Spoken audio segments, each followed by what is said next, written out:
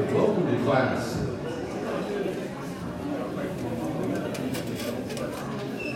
I hope you're doing well. So if we will read our verse together, it's from Jude, which has no chapters, it's just one chapter. So it's Jude verse 21. Keep yourselves in the love of God, waiting expectantly for the mercy of our Lord Jesus Christ for eternal life.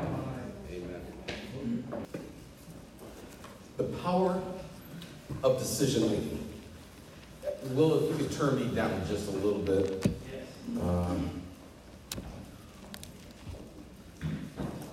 Joshua 24, familiar passage of Scripture, starts really at verse 14. Joshua says, "Now fear the Lord and serve him with all faithfulness. Throw away the gods your forefathers worshiped beyond the river and in Egypt, and serve the Lord." I'm going to stop there for just a second and then just make this comment. There's a lot of things that are traditional in our lives. Things that we do that we just assume that's what people do in our culture. And what he's really saying, he's saying here, serve the Lord. Don't serve the things you did in the past. And we can start thinking, and I'm not going to name them. I'm not going to be the Holy Spirit here today, but you can think about, as many of you were saved at an early age. So it's not like giving up your pagan gods of your past. But the question is worldliness. What's worldliness in your life, if you were to describe it? What are the things that are done by the world that are just like normal? That's what we do. But there's something transformational, though, when you become a follower of Christ. And when you really are giving yourself completely to the Lord. Is it radical in your life? Is it transformational in your life? Do you look weird to the world without being weird? Does that make sense? Yeah. You know? In other words, Sandy, what I mean by that is this, is that though you don't make yourself look freakish to the world, like, whoa, what's coming? You may look like everybody else, but you don't act like everyone else. You're different. You're weird. Why, when you go through tragedy, you're not on Facebook blowing up going, woe is me, but you have faith and trust God? When you go through challenging things, that you actually are living by faith and working through that. That your life isn't one big complaint, but it's one in which you trust the Lord. Now, again, complaining isn't bad. Hey, look at the Psalms. I mean, if you look at the Psalms, David was like, hello, let me complain some more. In the next chapter, let's complain some more. God, why? God, why? God, why? And it's good for us to see him do that. But I think at the same time, we're looking at this, and he says, you've got to give up your past. Now, I don't know about you, but I have some things in my past. We have those, what we call skeletons, right? That we don't necessarily want to bring out. And I can tell you, there's a lot of things. I came to Christ at 9, and I'll be honest with you, although I recognize the fact that I was a sinner before 9, I've sinned a whole lot more since becoming a follower of Jesus. Can anybody else relate to that? That my struggles after salvation were a whole lot more than the ones before it. Okay? Now, I can remember before it being disobedient to my parents and all those kinds of things and doing and saying things that I shouldn't have. But the bottom line becomes, wait, Lord, I still struggle. And I struggle with these things. And what Joshua is reminding us here in our decision making, and this is the beauty of it. Verse 15, he says, but if serving the Lord seems undesirable to you, then choose for yourselves this day whom you will serve. Whether the gods your forefathers served beyond the river, or the gods of the Amorites in whose land you are living. But as for me and my house, we're going to serve the Lord.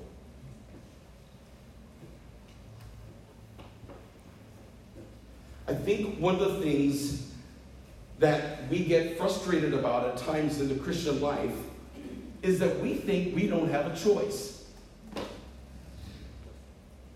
Once you become a follower of Christ, You gotta live right. You gotta do right. You gotta be right. And God says, you can still choose. Don't blame me for this frustrated attitude that says, I gotta be a good person, I gotta be kind, I gotta do all these Christian things. God says, you don't have to. Now, I'm not gonna bless poor decision making. I'm not gonna bless your life if you just choose to go back to your old way of living. But I'm going to tell you, you have the choice to do that. And Joshua is putting up before the children of Israel. He goes, no, you have the right to make a choice here. You can go back and serve the other gods, or the gods of the land you're in right now. But as for me and my house, we're going to serve the Lord. I think one of the important principles that I want us to think through today is this. What's your choice? What decision are you making about serving God or not serving God, and what that looks like? You have the right under God to choose whatever you want to do with your life. You can follow the Lord. You can follow the world. Even as a Christian, you can choose that. And here's how what I mean by that is this. I'm not saying, again, it's right, but how many of you, since becoming a follower of Jesus, like me, have chosen willfully to sin? Anybody? Some of you, I'm not going to do Pastor Jonathan like, well, okay, you just proved it again, yeah. 1 John 1:8 says, if we say that we have no sin, we deceive ourselves and the truth is not in us. Sorry, folks. Jeez, yeah, no, God said it, not me. Okay, anyways. You can choose righteousness, though. And that's what God's word tries to convince us to do. Why? Because it's what's best for us. Not just so that God can go, yay me, I'm God and you're obeying me. Woo-hoo. No. God's word is for our benefit. Amen? Do you believe that this morning? Yes. The question then is are we going to decide that? Or are we going to side the things of the world? And there's plenty of things in the world that can draw us away from holiness. Okay? So the question of the day for all of us is, what are you going to choose? And that's why I chose this passage. Because we have to come to the conclusion of, what are we going to decide today?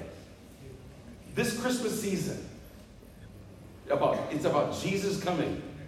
But we can choose to make it all about presents. We can choose it's all about food. Or just being with people that we like or don't like. We can't pick our family.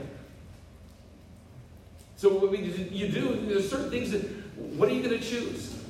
How are we going to live our lives? Does God give people the ability to decide good and evil or evil? Yeah. What about Christians? God does give us the ability to choose. Why? Why does God give us the ability to choose good or evil, even as followers of Jesus? Oh, free will. Okay, we have a free will. Yeah. So that we are without excuse on Judgment Day. Yeah. So we're without excuse. Yeah. Part of love means you have the ability to choose to love or not. Excellent. That's a part of what love is all about. To truly love, you must have the freedom to hate. We aren't puppets on a string. Yeah. We're not puppets on a string. Yeah. If for any of you in here, I am not a determinist. Meaning everything is determined for us already, and if I do something wrong, I just was pushed.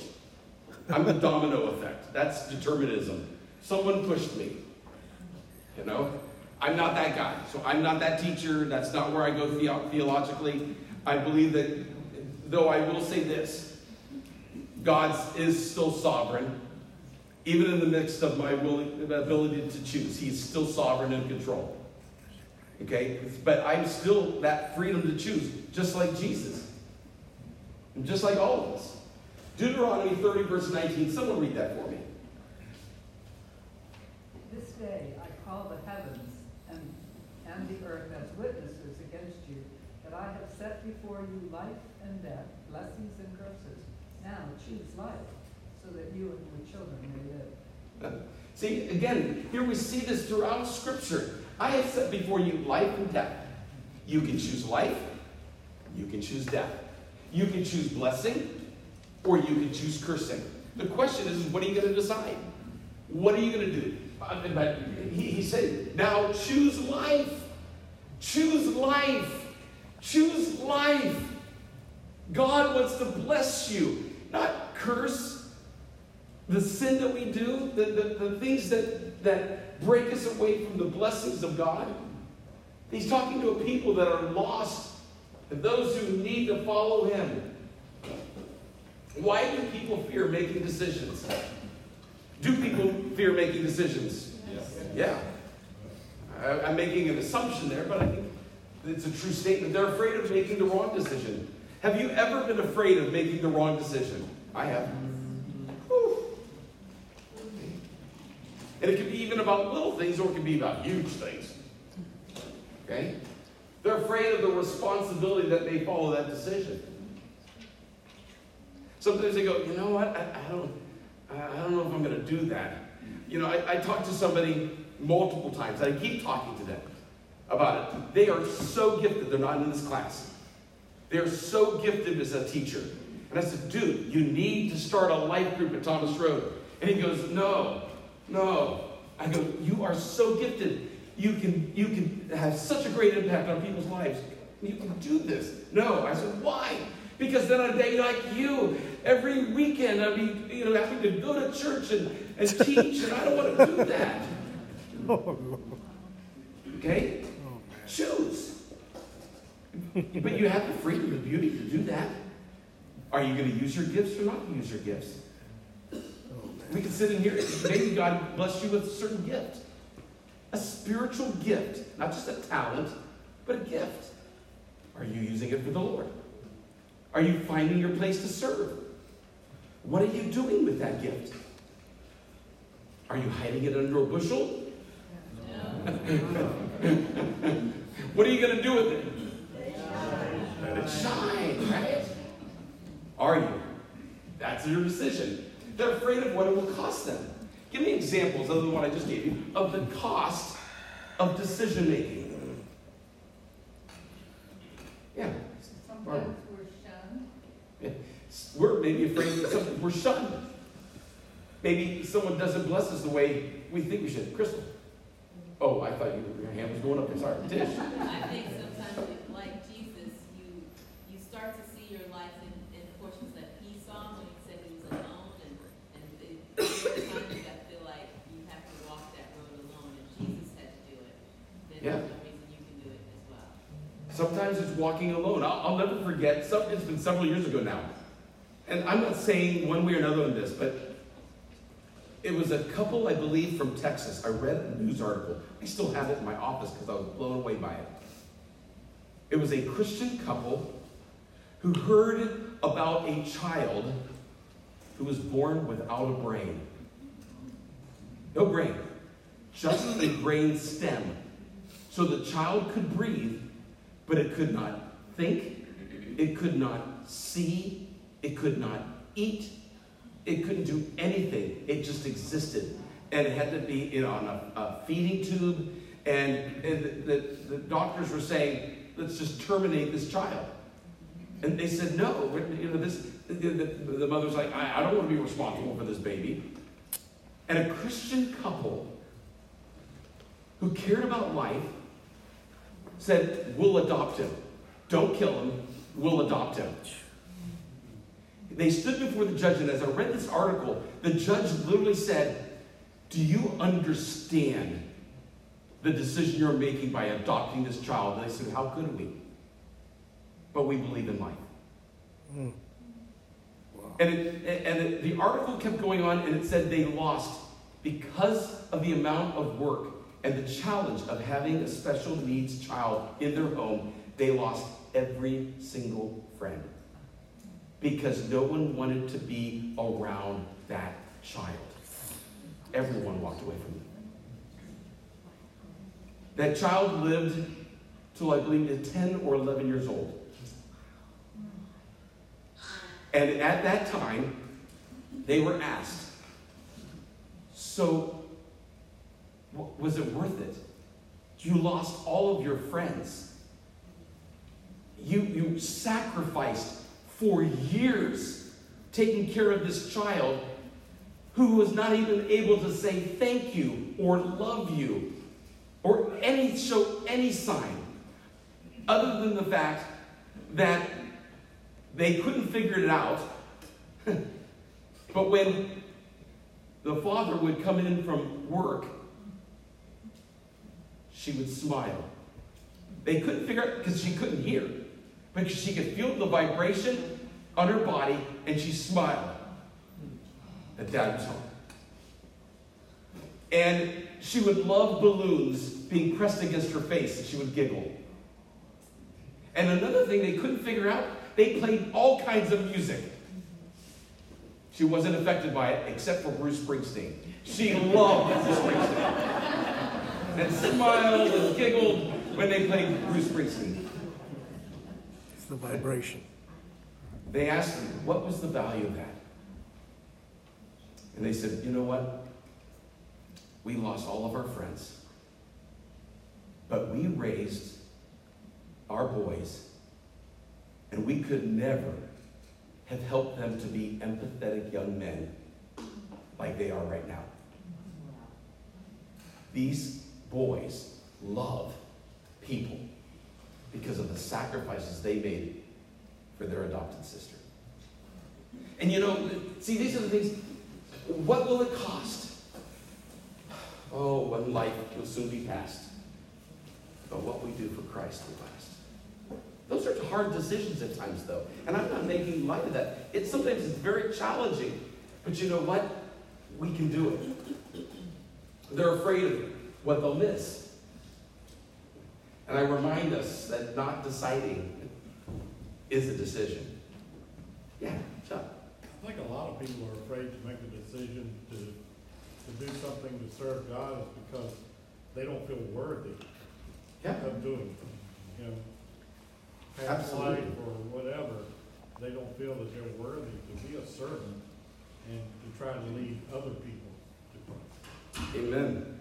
And that's very true. And then that's why in this class, one of the number one things that I will continually beat the drum of is that if you're a follower of Jesus, you're a saint. You're not a noobs. You're a saint. You're a child of God. You're a joint heir with Jesus Christ. You are God's daughter or son. And he loves you unconditionally. He loves you. God knows you, everything about you, and loves you. Whew. Biblical examples of poor decision makers. We're going to go through this quickly. You know the story from Numbers 13, the 10 spies. The children of Israel, Moses sent them out, 12 of them. 10 were bad and 2 were good. That's what we say, right? The 10, they all went out, and it says, collect things from the land. Find out whether they're strong or weak, or whether their fortresses are built up, or they're, is it going to be easy? Is it going to be hard? You go out and find out. And the 10 comes back, but the men who go on up with him said, we can't attack those people. They are stronger than we are. I'm going to stop there for a second. He's absolutely right. These 10 spies were absolutely right. They are stronger than we are. But they're not stronger than our God. And there are times in our life when we make decisions that goes, you know what, I can't do this. And God says, you're right. But you can with my help. I can do all things through Christ who strengthens me, right? Whether it's in the good times or in the bad times. Whether I have plenty or I have little. I can do all things. They're stronger than we are. They spread among the Israelites a bad report. Isn't it true that even in the religious people, when bad things happen, it easily spreads. And when good things happen, we tend to forget. Okay? that they had explored. They said, the land we explored devours those living in it. All the people we saw there are of great size. We saw the Nephilim there, the descendants of Anak come from the Nephilim. We seemed like grasshoppers in our own eyes, and we looked the same to them. And so this idea ultimately then comes down to this perspective of, you know what, God, this is too big for me. I can't do this. I can't handle this situation because it's bigger than I am. And God looks at us and says, but is it bigger than I am? Is your situation bigger than I am? You can't handle this in your own strength, but can you handle it with mine? And that takes faith to trust and believe in God. The land was plentiful with fruit. They saw themselves as insignificant and did not trust the Lord. What was the result? Numbers 14. That night, all the members of the community raised their voices and wept aloud. All the Israelites grumbled against Moses and Aaron, and the whole assembly said to them, if only we had died in Egypt or in this wilderness. Why is the Lord bringing us to this land only to let us fall by the sword? Our wives and children will be taken as plunder. Wouldn't it be better for us to go back to Egypt? And they said to each other, we should choose a leader and go back to Egypt. Let's not follow this guy. We can't trust him. Let's go back to Egypt and become slaves again. We'll be better off as slaves. You think through that. David and Bathsheba. Now, this is a familiar passage. I know we get this. But I think really there's one main reason why I chose this. Someone read for me 2 Samuel 11, 1-5. In the spring, at the time when kings go off to war, David sent Joab out with the king's men and the whole Israelite army. They destroyed the Ammonites and besieged Rabbah, but David remained in Jerusalem. One evening, David got up from his bed and walked around the roof of the palace. From the roof, he saw a woman bathing.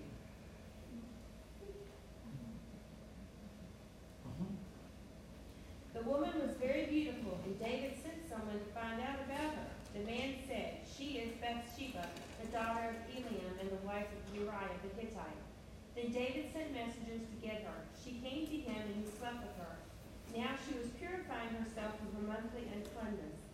Then she went back home. The woman conceived and sent word to David, saying, I am pregnant. Okay, we're familiar with that story. It's so sad. But a lot of times people will say, well, that's because David was supposed to be at war. The reason why he was at the wrong place at the wrong time. That's not true. Okay? It was extremely common for this to happen. If you go into the whole story, he sent his commanding officer to lead it. Most kings did not go to battle. Most of them sent those that were in charge to do that because he was the king. He was responsible. And so sometimes people think, well, you know, he should have been there, but he was there. No. That's not necessarily the case at all. So the point, though, was he wakes up and he goes up to the roof and is looking around. He's looking over his city, a little proud. And he looks down and sees a woman bathing. Stop. There is temptation that will always be around us. Okay? The question is, what will we choose when we're tempted? Okay? He went on the roof and watched the woman bathe. That was his first mistake. When you live in the world, you're going to see worldliness. Okay? It's going to be around you. You're going to have people saying things and doing things that are immoral. Okay? We were talking last night. We were talking about things, you know, how school systems, you know, it's really challenging, and some of the things that were going on. My niece, you know, was talking about, she teaches in Richmond, and some of the things that the kids do and say, you know, and the things that they're doing in the school systems and all of the things that are happening there. I said, you know what, in reality, schools, I mean, yes, it's bad. But I remember in school, okay, I graduated in 1981. Okay? in the 1980 or actually 79 era, I'm sitting in my high school cafeteria. And a guy walks up to me in the cafeteria with a briefcase. And he opens it up, and it's full of drugs. You want anything? No, I'll pass. Outside is the smoking area for kids and teachers to smoke together. And we're sitting there, and we're in class, and we go, oh, the shop teacher's smoking weed with the students again. It happened almost every day. Our teachers were smoking marijuana with the students in class in 1980. Now, I'm sure it still happens in schools. My point is that we're going to see stuff around us all the time. We're going to be tempted by things all the time. The question is that it's not necessarily that David should have been at war. Okay? The issue was he was tempted and kept on looking. The question for us is this: how do we relate to this? We're not kings going to war. The question is, when I'm tempted, do I give into that temptation and become angry? To sin. Not angry righteously, but angry in the wrong sense. Or do I lust? Or do I become greedy? Or do I become fill in the blank? What is it that's going to draw me away from my walk with the Lord when I reject love, unconditional love to people, and hate them? What is that? 1 John says you can't do that. You can't hate your brothers and sisters to be a follower of Jesus. But yet, there are Christians who say they're followers of Jesus and hate people and won't go to the same church with them. Or if they see them, they move to the other side of the church, depending on how big it is. And all kinds of things. And, Christian couples will hate each other and end in divorce and go, I hate you, I hate you. How? How does that happen? That we hate our brother and sister. He acted upon his lust. What was the ripple effect of that decision? What was the ripple effect of that decision? Child. She became pregnant. Her husband was killed. He had her husband killed. The child got sick. Child died. The punishment of God. You see, pardon? The prophet came to him, so people found out. Yeah, the prophet came to him, the people found out. There's this ripple effect of our choices. Who does our sin impact? Everybody. And I'm preaching to me, but what? Everybody. Everybody. I know you may get tired of this, but I love my wife. My wife has never judged me. She recognizes the fact that I'm a man and that I have issues that men have. Okay? And what I mean by that is, you know what I mean by that, but there's issues where, it's like, could I be tempted at Liberty University to make a poor decision when it comes to a woman? Yes. Could I choose that? Yeah.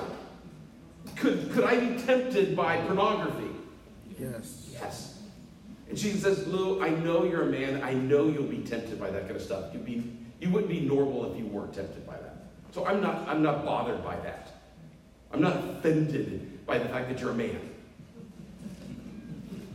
Praise the Lord. There is an alternative. No. Not for me. But she said, but Lou, why would you choose to do something like that? That will hurt so many people. Don't do it. There's something different about that kind of a conversation, isn't there? Yeah. That there's no condemnation. There's recognition that as a man, I could be tempted in that area. But I would be making a foolish, stupid, idiotic, dumb, any other adjective or term you could use to describe it, don't do it. And it's like, yes, you're right. That would be dumb. Because if you're in any ministry or any place, you see people come and you see people go. You see people making good decisions and they're faithful to the end. And you see people making poor decisions and their ministry is over. And God gives us that choice. May we all, me included, first, make the choice to be holy. Lou, is that part of working out your salvation? Yeah. So it's that realization of working out my salvation with fear and trembling, living by faith, walking by faith, reading God's word, staying in God's word, staying in prayer. It's a discipline. Amen? It's a discipline. We've got to discipline ourselves that way. But there's also biblical examples of good decision makers. Daniel 1:8 says, but Daniel resolved not to defile himself with the royal food and wine. And he's in a different country. He's in captivity. And he's offered the best of the best. But you have to understand, he asked the chief official for permission not to defile himself in this way. Why would the food and wine defile him? Interestingly enough, if you know about this culture, the food was typically offered to idol worship and consumed. Would that be a problem for him to consume? Yeah. But I didn't know this until I researched this. A lot of times they would mix wine with human blood. Because it was something in which they would long for, and it was part of their power. It was a part of, this is who we are. And one of the dark sides of even our culture today is people who are acting as vampires, drinking human blood today. Well, you just ruined lunch for all of us. He's not going to bother my lunch. But you can choose that if you want. See, what was the result of his decision? He says, you know what? I'm not going to eat this. I'm just going to eat vegetables. Now, he's not calling for vegetarianism or veganism. He's not doing that at all. But what was the result? It was healthy. They were healthy. They were stronger. What? I was going to say they were healthier and stronger than the ones that were relying on regular food. Right. They were better off physically and spiritually because of the choice that they made than all the others. And it's like, okay, everybody's on. Wait, imagine how the others must have hated Daniel and his friends. All right, you guys aren't going to get the meat and the wine anymore either. You're going to get vegetables because they look great. And you look a little like Lou. When the roll is called up yonder, I'll be there. But I'm happy. What other godly decisions did he make? What other godly decisions did he make? Real quick. You remember Daniel? Yes. What happened? Yeah, Barbara. He prayed 3 times a day, even though he wasn't supposed to. He continued to pray even when he wasn't supposed to. And he did it with the window open. I'm not afraid. I'm not hiding it under a bushel. I'm not going to be an undercover follower of God. You know? And there's many things in which he did. The second example.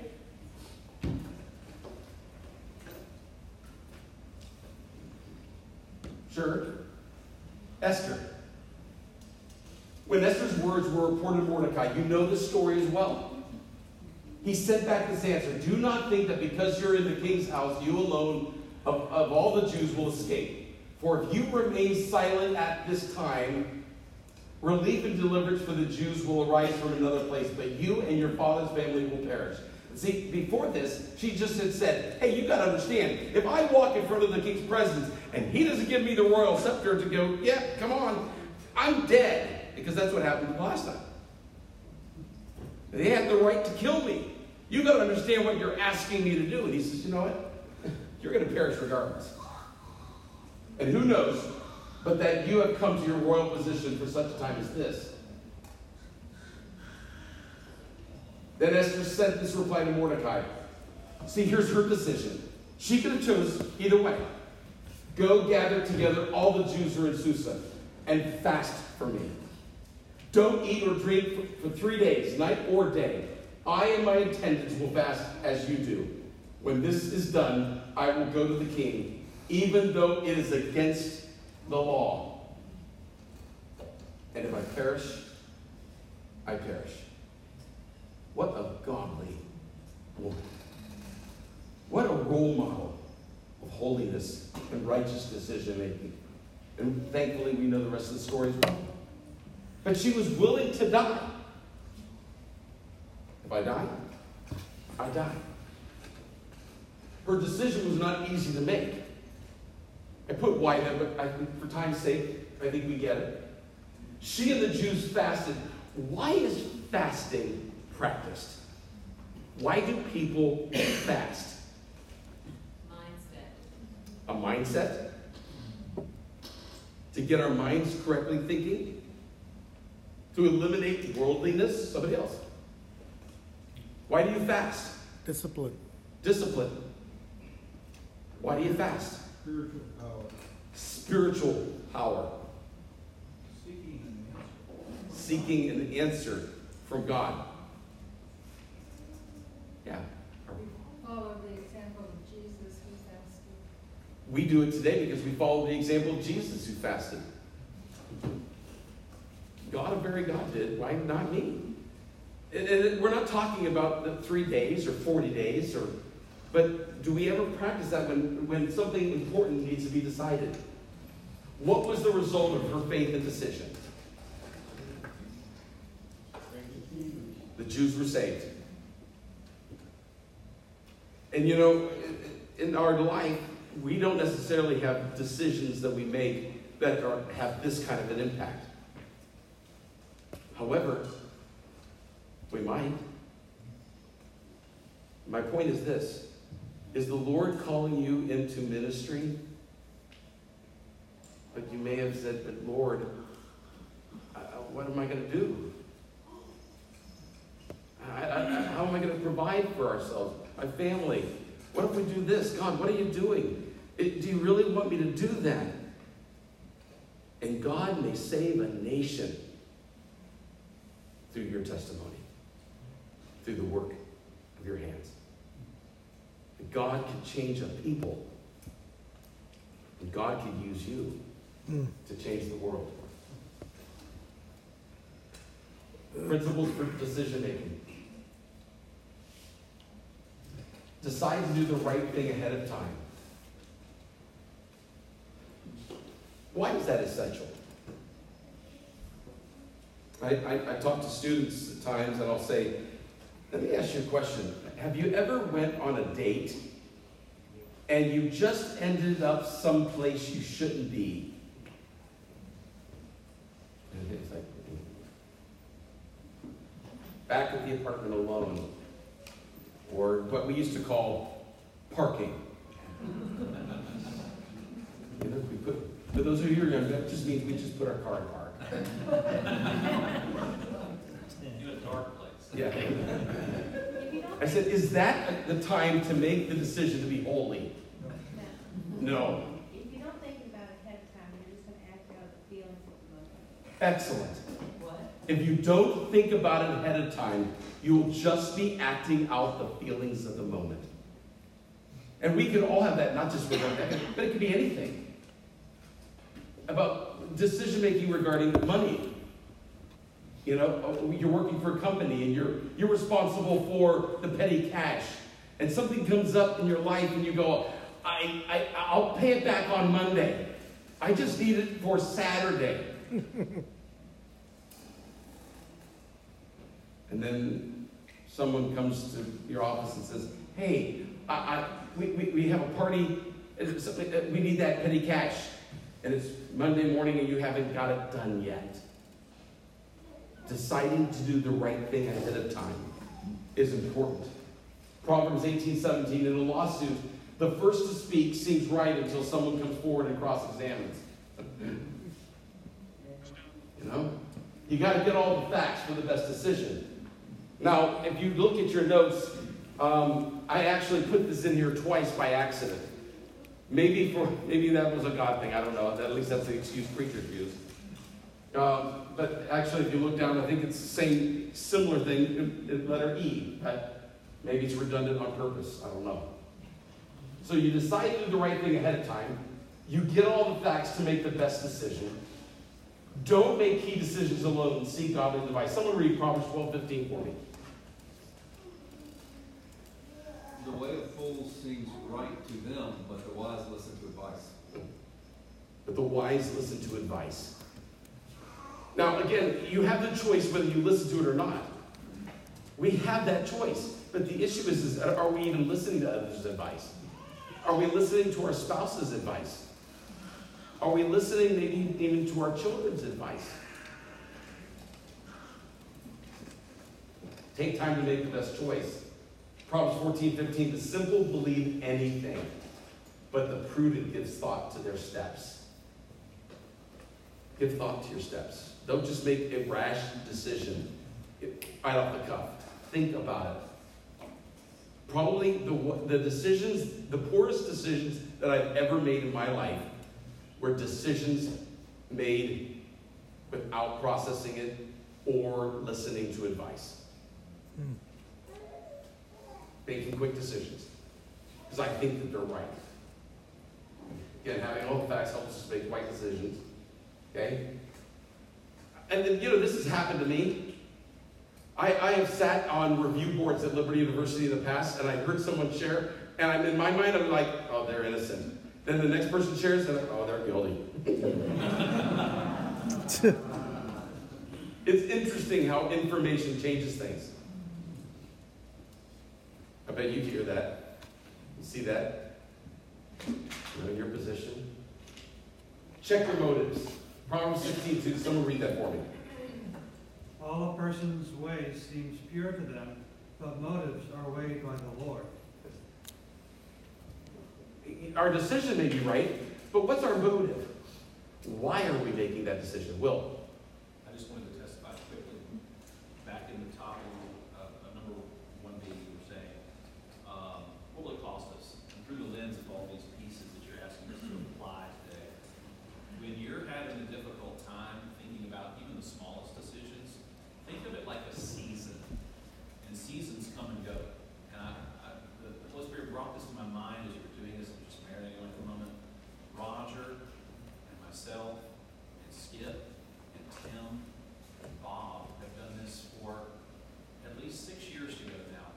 Once a year, we sit down at Panera Bread or wherever we can find a quiet place, and we ask each other the legitimate question: is this the right decision for you for Minsker?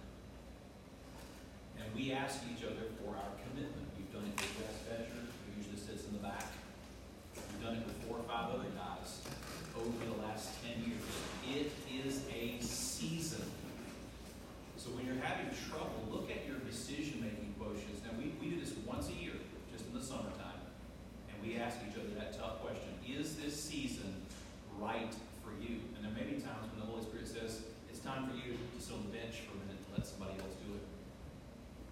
And then when the time is right, it may be a new season again. So if you're having trouble with difficult decisions, look at it like a season through this lens. Good. Good insight. Finally, are you obeying God's word through this decision? Psalm 119:11, I've hidden your word in my heart that I might not sin against you. Are we obeying God's word by this decision? We've taken God's word in our heart. We've memorized it. We're applying it in this situation. How will I decide? And if I've done that so I won't sin against God, so I won't make those decisions that are poor. Am I obeying God's word through this decision?